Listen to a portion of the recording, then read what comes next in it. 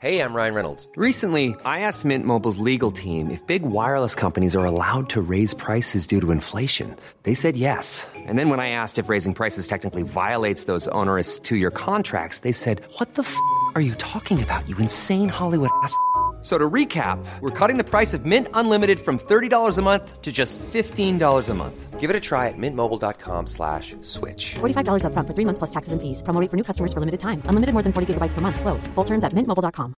Everyone knows therapy is great for solving problems. But getting therapy has its own problems too. Like finding the right therapist, fitting into their schedule, and of course, the cost. Well, BetterHelp can solve those problems. It's totally online and built around your schedule. It's surprisingly affordable, too. Connect with a credentialed therapist by phone, video, or online chat, all from the comfort of your home. Visit BetterHelp.com to learn more and save 10% on your first month. That's BetterHelp, H-E-L-P.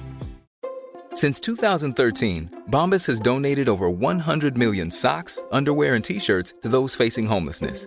If we counted those on air, this ad would last over 1,157 days. But if we counted the time it takes to make a donation possible, it would take just a few clicks. Because every time you make a purchase, Bombas donates an item to someone who needs it.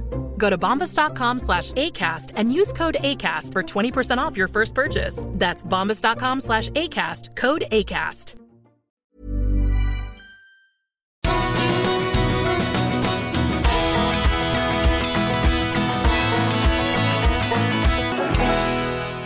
We're all about the Archers. I'm Philippa. And I'm Quentin. We are here to talk, it's so exciting, to Sarah Heher, who is a scriptwriter for the Archers and is, drumroll, the scriptwriter for the Archers this very week. Sarah, welcome to the podcast. Well, thank you for having me on. It's a pleasure to be here. It's really good to talk to you. I think we've all loved this week, the highs and the lows. Was it a fun week to write? Do you know, I did actually find it quite a fun week. There's a lot of space, I think, as a writer to find your way through the stories. There's obviously a couple of big threads going through there. The Judge and Brad storyline was just like a line or two in the story pack, and we discussed some ideas at the story meeting, and it kind of grew from there. So that was fun, because that's quite nice where you've got space to play with the story as the writer, because obviously some of the bigger stories, they have a trajectory you have to follow. Before we started recording, you said that you actually wrote this back in August. So there's obviously quite a big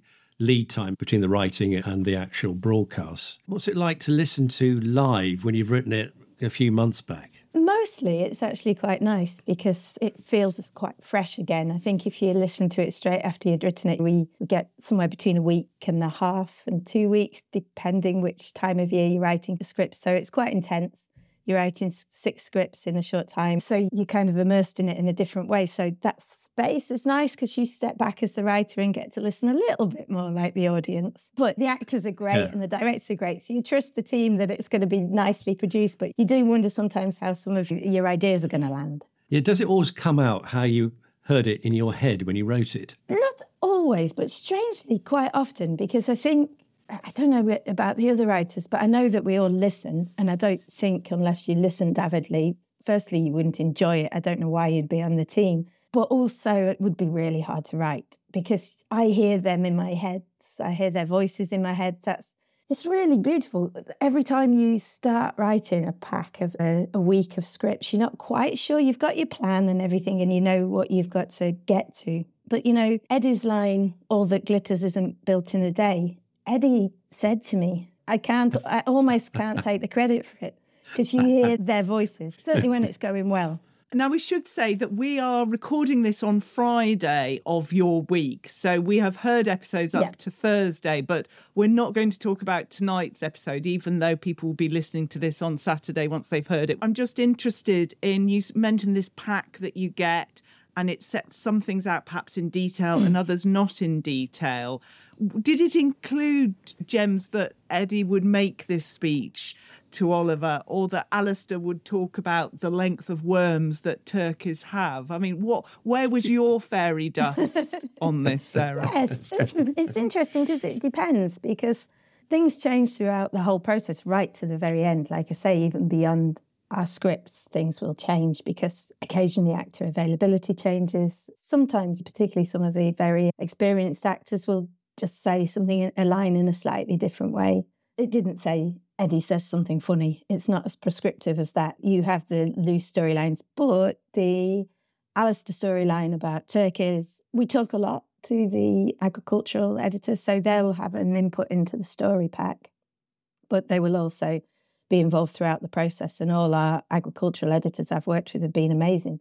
They tend to get back to you within about 30 seconds of you sending an email to ask something. And yeah, I'd been told then at some point about these worms, and then I do some of my own research, and that's where the character comes in, I suppose, and the conversation and the fun of it struck me. That was what I found interesting, how long these worms were. So no, I mean, there's never any dialogue or suggestion of dialogue. It tends to be plot, though occasionally, and certainly we have a story meeting where we'll discuss, all the writers on that pack will be there, as well as the agricultural editor and all the production team. So we'll chat about stuff, and sometimes it'll be another writer will say something about my week that I think, oh, that's gold. So you write it down and definitely use it. So the whole thing is collaborative, even though it feels like you spend that week and a half kind of at your computer on your own, frantically writing. Our archive is amazing. The people who work with the archive. I've never worked on a show that's been as wonderfully obsessive. Our listeners basically could do that job too. Some of our listeners, I think, they sometimes find the odd error, but generally not. I think that it's really, really carefully done. And we check everything we think to check anyway. I might check, like a character, whether they had a dog as a child. And maybe it's never been mentioned. Then you have the opportunity to invent whether they did or they didn't, and whether it fits their character that they had a traumatic experience with it or not. But if they did have a dog as a child, you certainly don't want to say they didn't, because our listeners will know. Yeah. There were two standout scenes to me so far this week, Sarah, and which has been a very interesting week. I mean, Lee losing it with Helen was fantastic, because at last he's actually had the courage to stand up to Helen, who's been crushing him for months, hasn't she? But the other scene that was stand out for me was beautifully written as well, I have to say, by you, was the one where Linda is reflecting with Pip on how she fell in love with Robert. Beautifully written, beautifully acted, but I couldn't help but feel, because as sadly as we know, the actor who plays Robert has died in real life. Was that very much a requiem for Robert? Yeah, there was that certainly in our minds. And I know that the team had spoken to Carol before I even wrote it to see how she felt about doing that scene. And she was very keen to do it. And I think there's those moments, and you don't get them every week, where you get a chance slightly to kind of break out of. I mean, it still was naturalistic. She's talking to Pip. It feels quite an honour, I think, certainly for a character like Linda, and in memory of Robert, to write something like that. You just have to kind of embody Linda. And I wrote for Robert as well. That was great. I wrote some nice pandemic episodes with Robert in, and she did it beautifully. I mean, it was,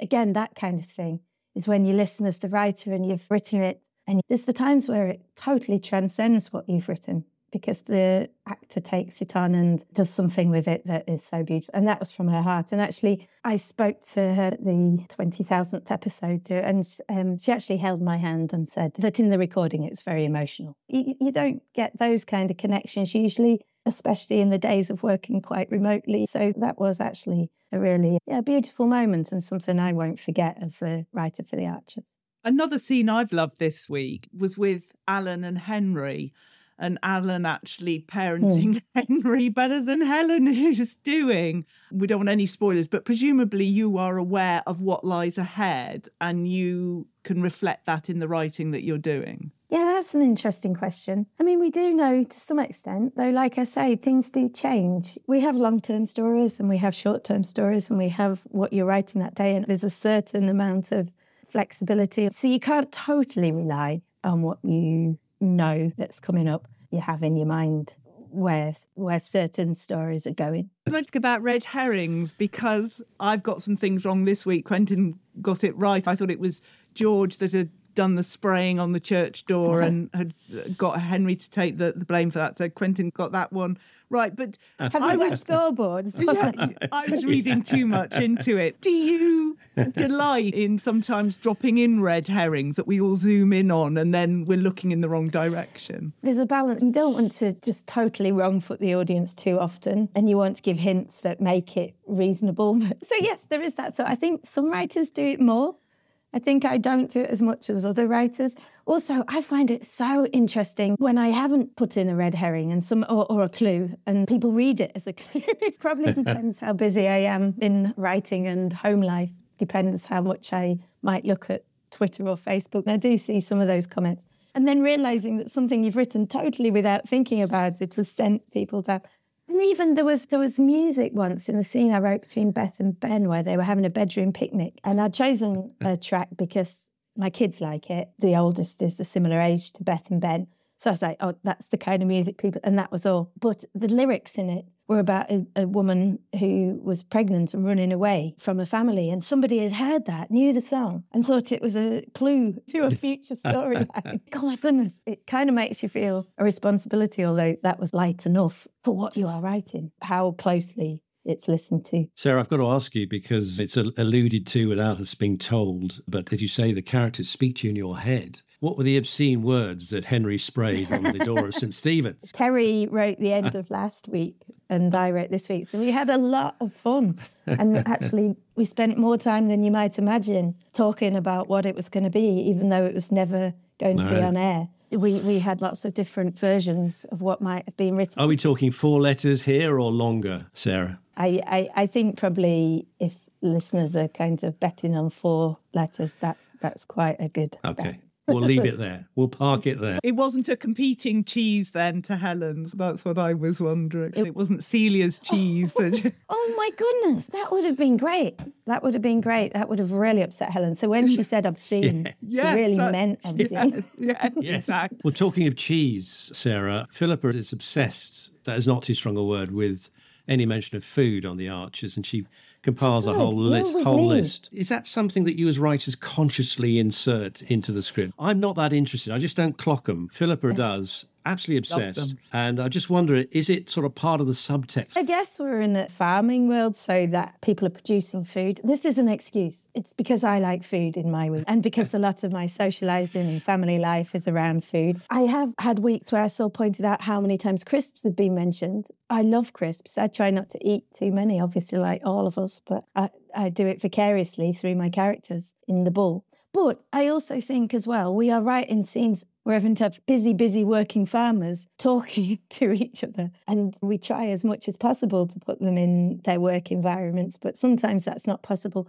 So the times they see each other tend to be around breaks and lunchtimes and evening, and it's that relaxation. But yeah, again, it comes down to different writers. I shall think of you, Philippa, when I'm writing it. And when I'm arguing to keep all of my food references in the script, how absolutely essential they are, I'll People love them as well. I don't know, I'm just making excuses. I like food. I love it. And yes, lots of listeners to our podcast love it as well. So yes, please keep the food references coming, Sarah. But I wanted to ask you about the actors, because they know who's writing which week. Do they suddenly sort of befriend you and ask you out for coffee when you're going to be writing to try and get more scenes? No, none of them seem as Machiavellian as that. That's not my experience. But yeah, maybe they should. To get more scenes, they haven't. I don't know what the experience of other writers is. That would be a good idea. Maybe you've put that out there now. Yes, you're suddenly going to get the invite. To charm the writers. Sarah, I'm struck by how underwhelmed Ambridge is about Pip and Stella coming out. Pip is certainly coming out. And I saw this on Twitter from Steve Brooks. He says, I love the way no one is even slightly fazed by Pip's same-sex relationship, even though she's doing her level best to freak them out. And underneath Elizabeth Wilhide says, yes, it's quite funny and well written. So is this a strategy of the scriptwriter to say, look, it's no big deal. However, Pip wants to be the centre of attention about all this, nobody's bothered. I mean, even Jill was considering her pronouns, for goodness sake. So I think Jill probably understands that being a lesbian doesn't change your pronouns. I think she had that slight cheeky naughtiness about her. I mean, we had the story early on with Ruth, and her, which absolutely wasn't homophobia, but it was this. It was the struggling with the relationship and everything. Not how much to say. My revelation to Linda, that was this week, really. I mean, Alistair's sister is a lesbian, so I think that was quite natural that it wouldn't be something, or certainly even if he was surprised, he would kind of be quite versed in not showing that it wasn't surprised by their relationship. Linda, in my mind, I felt like she might have had some hint of this. She might have heard in the village already that it wasn't totally the first she'd heard of it. she's a woman of the world. And it is 2023. I don't think it's been like a party line, but I grew up in a small village in North Lincolnshire, and my mum still lives there, and I go back there. And I think in my mind as well, I didn't want this idea that people from the big cities think that we haven't heard of a lesbian couple in a small Lincolnshire village or a small Midlands village or whatever. So, when I wrote that scene, Linda already had some hint and was just happy for them. She's just talked about falling for the person, and whoever that person is, it's who makes you happy. I know people that age. These are people who grew up in the 60s now. There's lots of people open-minded. I mean, somebody else pointed out on Twitter, Pip just has to tell Susan, and then that job done. The whole village will know. Yes, that was my thought when Stella said, what not have it chatted about in the village shop, that they actually were deciding to make a splash with it. Sad that they can't get their Grey Gables moment, though. Ooh, Grey Gables. Yes, we have What's questions going on there, that. Sarah? Yeah. What is going on? Chaos. Well, I can't possibly... What have you done with Ardle? Yeah, I can't possibly say. We're conscious of time. One final question for you, which is, if you were to have 5 minutes in Ambridge yourself, whose door would you be knocking on to say hello? Who would you want to spend a bit of time with? That's a really interesting question. I would really like to... I love Brad and Chelsea. It would be Jazza, Tracy, Brad and Chelsea, absolutely. I mean, I know I've written eggs, beans and chips in their storylines multiple times. It's one of my favourite meals, preferably for breakfast. If you can get chips in at the start of the day, then it's going to be a good day. So, breakfast with chips with the Horrobins, definitely. Perfect. It's just been wonderful to talk to you, Sarah. Honestly, it really has. And we appreciate your support of the podcast and just talking to us all about it. Sarah Heher, scriptwriter for The Archers. Thank you so much. Yes, thank you very much. Thank you for having me. It's been a pleasure. And I should just say, we'll be back as normal midweek for a midweek roundup of what's happened in The Archers so far. You can find us on YouTube. There'll be a longer version of this on YouTube. We're on Facebook, Instagram. So from all of us, bye-bye. Bye-bye.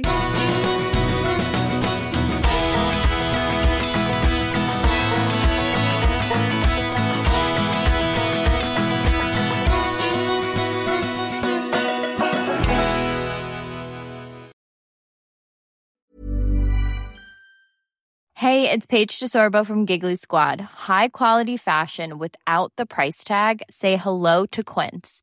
I'm snagging high-end essentials like cozy cashmere sweaters, sleek leather jackets, fine jewelry, and so much more. With Quince being 50 to 80% less than similar brands. And they partner with factories that prioritize safe, ethical, and responsible manufacturing. I love that. Luxury quality within reach. Go to quince.com/style to get free shipping and 365-day returns on your next order. Quince.com/style. Planning for your next trip? Elevate your travel style with Quince. Quince has all the jet-setting essentials you'll want for your next getaway, like European linen, premium luggage options, buttery soft Italian leather bags, and so much more. And is all priced at 50 to 80% less than similar brands. Plus, Quince only works with factories that use safe and ethical manufacturing practices. Pack your bags with high-quality essentials you'll be wearing for vacations to come with Quince. Go to quince.com/pack for free shipping and 365-day returns.